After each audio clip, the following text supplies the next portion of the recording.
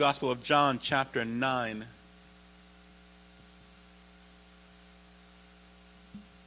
My subject this morning is simply the blind receive their sight.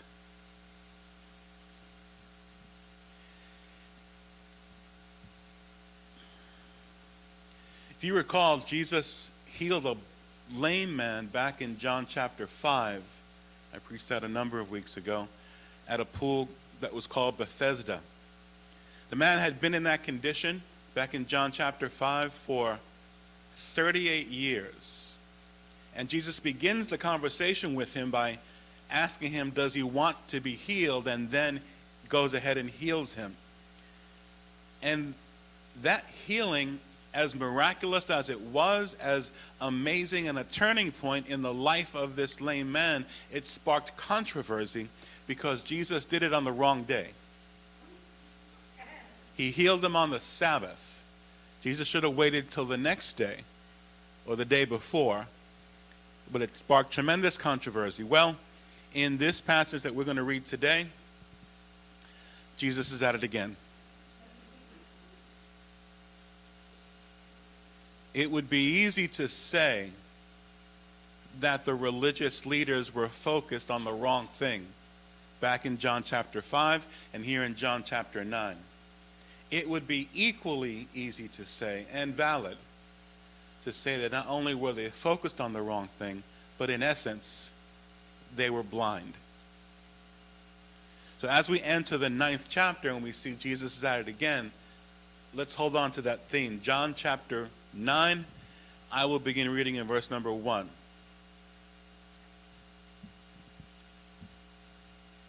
Now as Jesus passed by, he saw a man who was blind from birth. And his disciples asked him, saying, Rabbi, who sinned, this man or his parents, that he was born blind?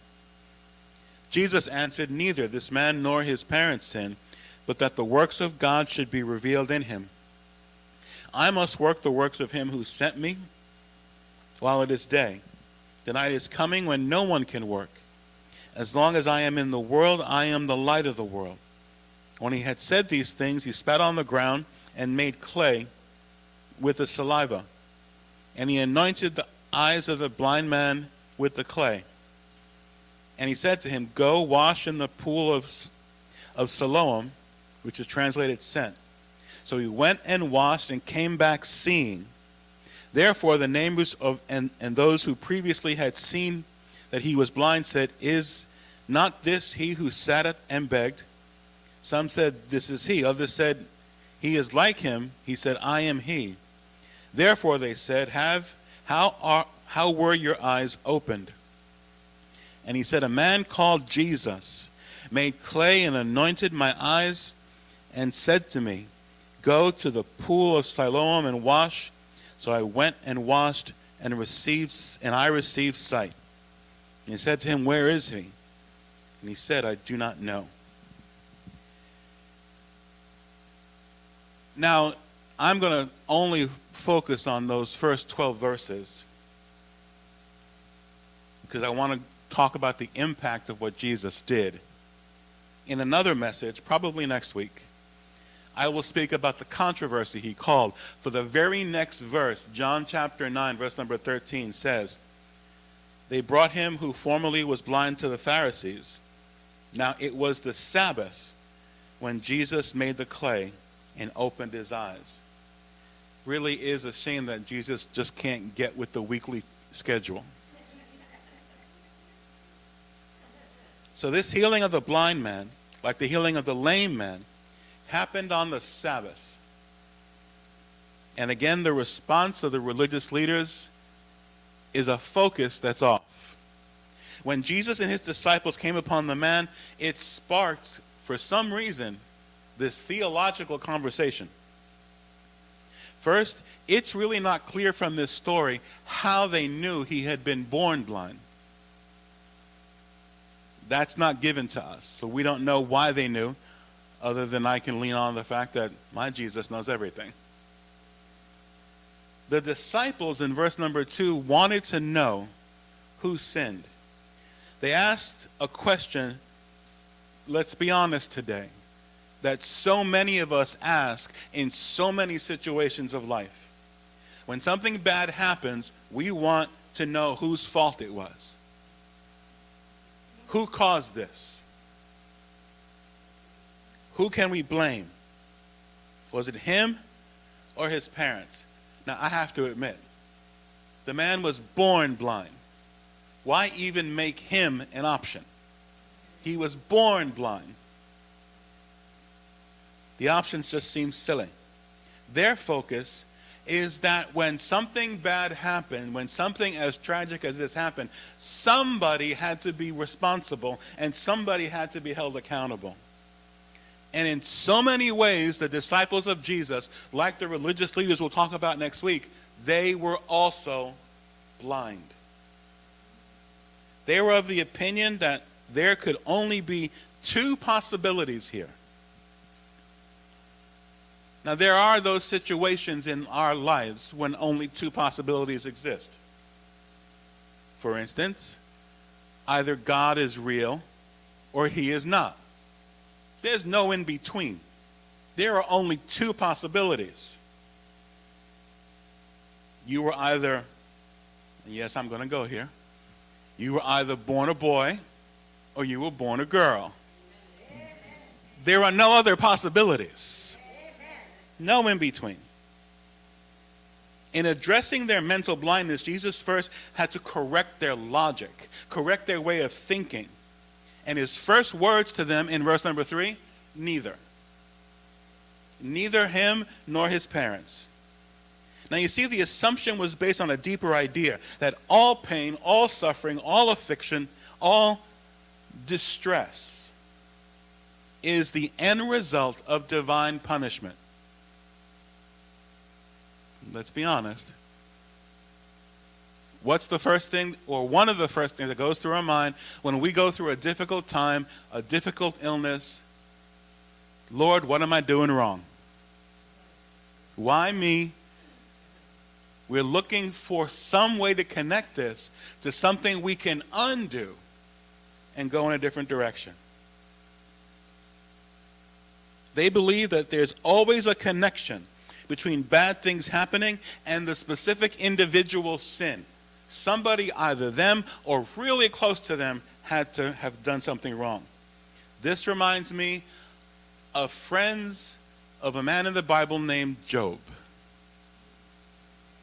With all the mountain of things that happened to Job, these friends kept coming back.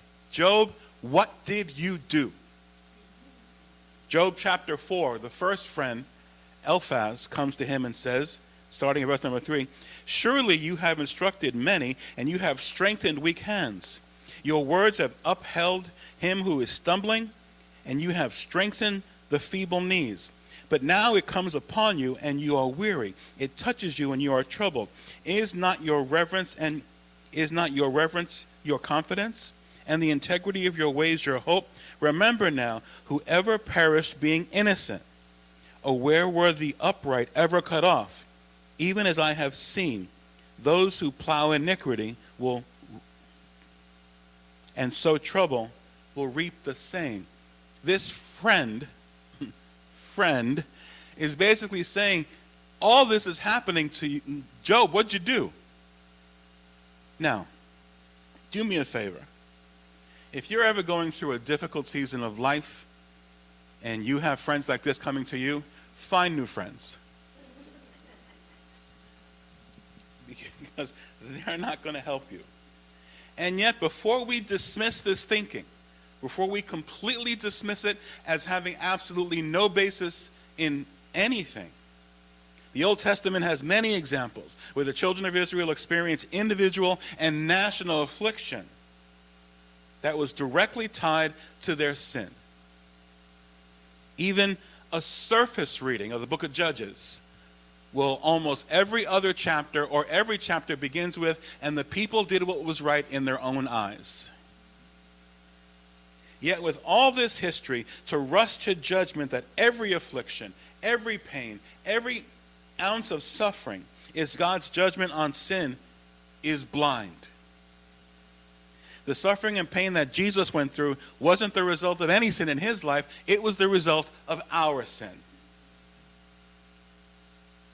And the truth is, I don't know how encouraging this will be today, but we live in a world where bad people do bad things. I know that was really profound. And we're grateful and we give God praise every day, for he protects us from so many things. But things still happen. I'll have to admit, last Wednesday night, not this previous one, the previous one before, as I'm sitting at my desk doing some work for school and doing some work for the church, and I'm enjoying what I'm doing because I'm studying God's word, and I just shift in my chair from the right to the left, and my back goes out. I'm like, what did I do? Since when did sitting become a source of divine judgment? And I got up and I went, oh, this is not good. Lord, what did I do? Sin does have consequences. And it's not just on those directly involved, but on those who are around them. And sadly, in our world, often on the weakest among us, often on the children. But the New Testament does teach, so many Christians don't like to embrace this teaching, that difficult times are the seasons of life when you grow. It is in those seasons, I've often said this, we enjoy the sunshine. We bask in the sunshine. We grow in the rain. That's when we grow the best. James chapter 1, verses 2, 3, and 4. My brethren, count it all joy when you fall into various trials, knowing that the testing of your faith produces patience. But let patience have its perfect work, that you may be perfect and complete, lacking nothing. So God wants me to have this back problem and rejoice. Count it all joy. Hallelujah. I can't walk 3 feet without feeling something.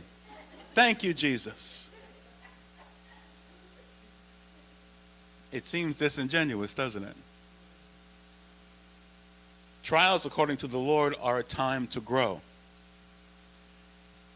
It should be comforting to us to realize that God, as we just sang, loves us so much that he doesn't want you to stay where you are. He wants you and I to grow to the best version of ourselves we can be. That the trials that we go through are a time of faith production. When the factory of faith gets put into motion and the wheels get turning and you and I grow, increase.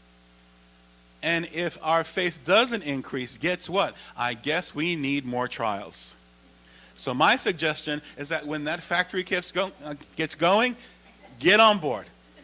Just learn what you need to learn, as Joyce Meyer will always say, or you'll be around this mountain once again.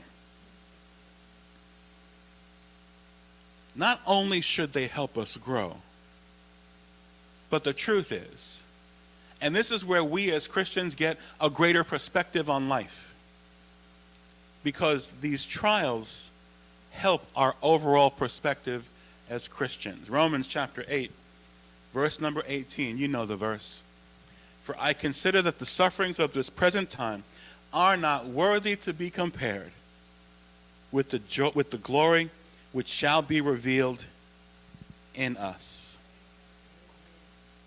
One day, in heaven, I'm going to be sitting down someplace, and I'll shift from the right to the left, and nothing will happen. Aren't you glad that in heaven there won't be any canes? There won't be any wheelchairs. My thinking was, Lord, with my back, what did I do? But then we're given the opportunity as his people, as believers, to not look at now, but to look forward. One day, Words like cane and wheelchair will not be in our vocabulary. One day, I will wake each morning and I won't have to check my blood sugar. One day, I can consume all the ice cream I want in the world and there will be no impact whatsoever. Like the old hymn says, what a day that will be when my Jesus I shall see. There better be ice cream in heaven. For these disciples, it wasn't that the question they asked was completely off, but it reflected a lack of insight.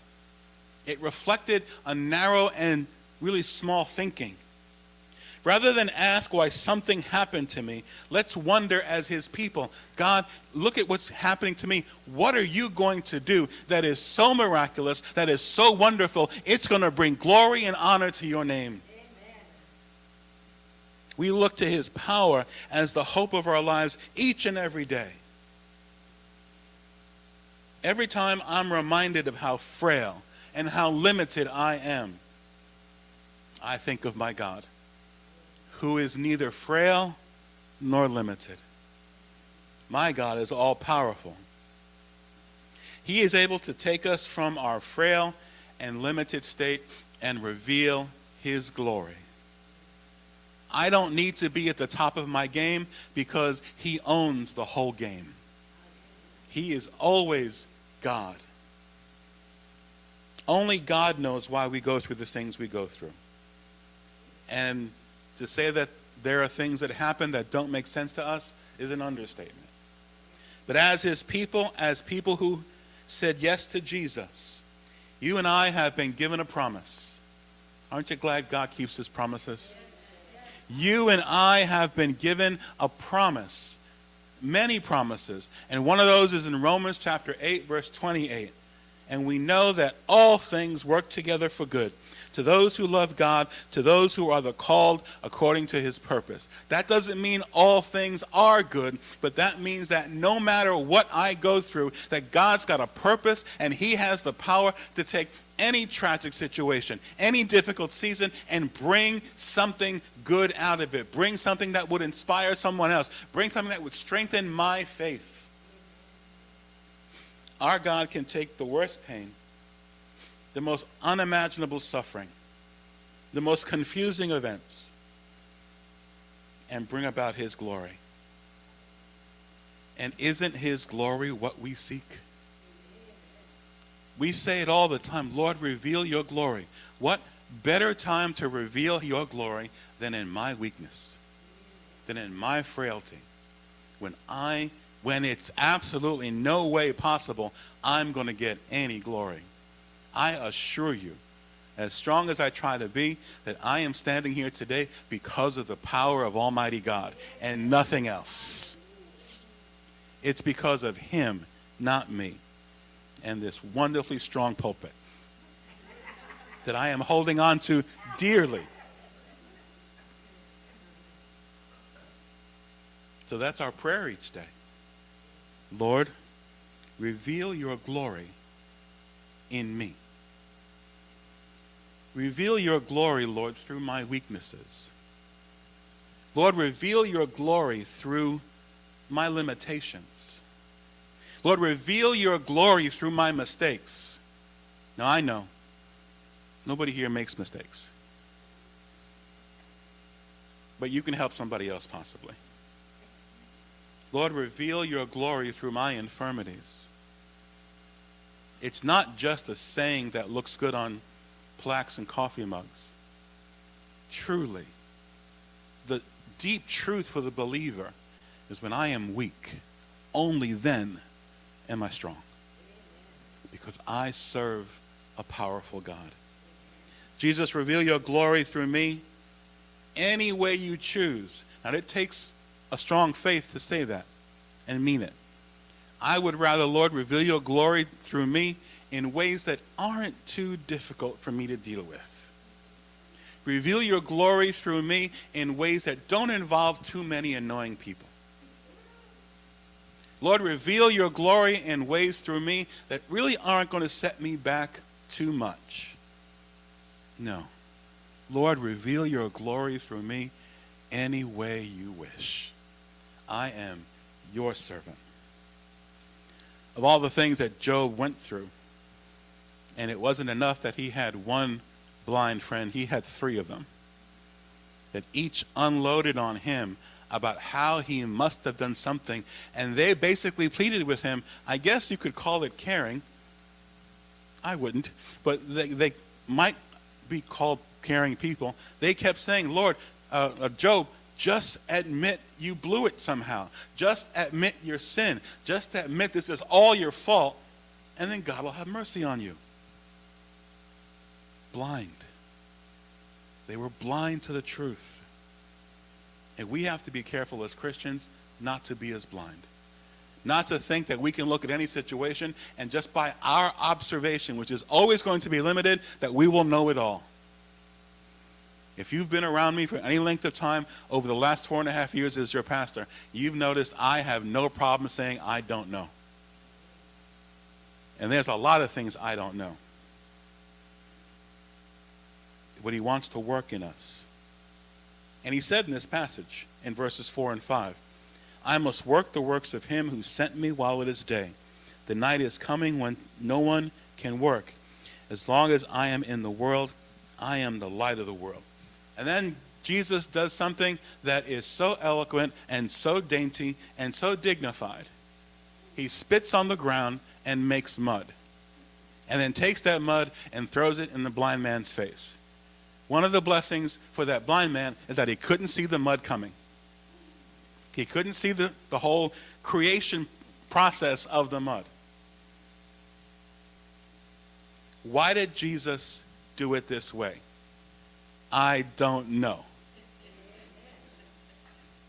And I can honestly say, with every fiber of my being, not trying to be flippant, I don't care.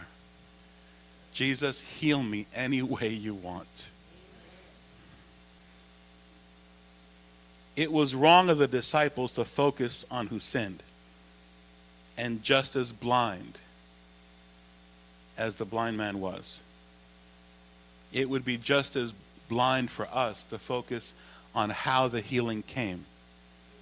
Because what matters is verse number 7. So he went and washed and came back seeing. If someone's been lame and unable to walk for 38 years, and you now see them and they're running and jumping, shouldn't the first thing be, isn't this great? Yes, we're going to ask, what happened? Jesus healed me. How? Who cares? Jesus healed me. Jesus healed the blind man's physical sight, and he provided an opportunity for the mental blindness of his disciples to be healed. And the truth is, many of us need the same healing of blindness. Emotional blindness. Being able to get past the past issues of our lives and move to a place where we can forgive because we're looking at something that is fixed in time. Anyone ever been in a situation where you had this difficult time with someone and there was a separation in the relationship and 10, 20 years go by and you come into their presence again and you can't see them for where they are now. All you see is 20 years ago. I don't know anybody who stays the same for 20 years. They're either better or they're much worse, but they're not the same. And it is blindness to fix somebody in time. And God can heal us of that blindness. Then there's religious blindness. Well, you do realize because I'm a Christian and I follow Jesus that I'm better than all you creepy pagans. Blind. That thinking is blind. And then there's attitude blindness. When we think we know how God works. There's another sermon, I haven't preached it here, and it's basically entitled Different by Design. And it looks at 3 different situations in the Bible, in the Gospels, where Jesus healed the blind man. This story is one of them, where he spit on the ground, created mud, and the man was healed. In another one, he just spoke a word, and the man was healed. In the third situation, he didn't spit on the ground, he spit in the man's face. Go Jesus. And he was healed. In each situation, the most important part of the story is that the men were healed. And then I tell this story I picture these three men years later sitting on the front row of the First Church of God of Jerusalem. I always make it a Church of God. And they're sitting there and they're waiting for the service to start. And they start talking to each other. And one says, I met the master one time. Another one says, yes, I met him too. And the third one says, that's great. He healed me of blindness. And the other two say, he healed me of blindness too. And they begin to rejoice that they were healed by blindness, by his presence, and by his miracle-working power. And one of them says, yeah, it was a little strange. He spit on the ground and created mud and threw the mud in my face. And the other two go, what? That's not how you get healed by blindness. In my case, Jesus just spoke the word. And the third one goes, you're both wrong. He's got to spit in your face in order for you to get healed by blindness. And the three of them have what never happens in churches today, is they have a discussion and a debate and an argument on how Jesus is allowed to heal. And what happens back in the first century has happened in church history since then. The three of them leave that church and go out and start their own churches. You got the Church of the Living and Insensitive Word, the Church of the Glorified Mud, and the Church of the Holy Spit.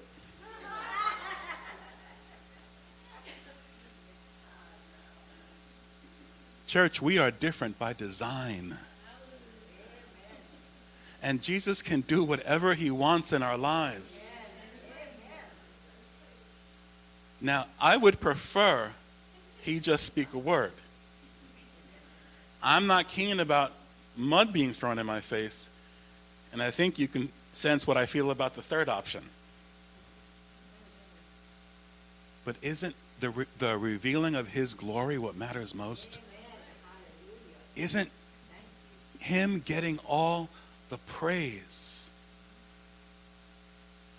And that's going to take blindness being healed.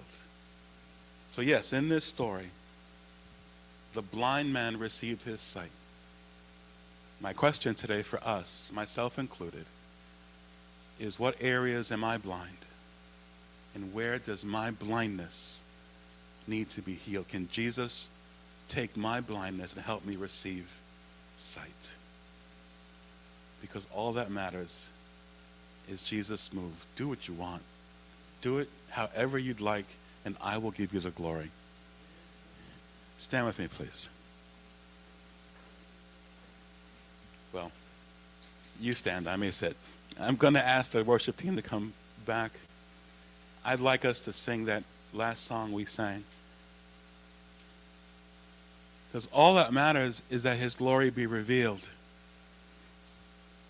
And there are so many difficult seasons of our lives where we need to realize that all that matters is, oh, how he loves us.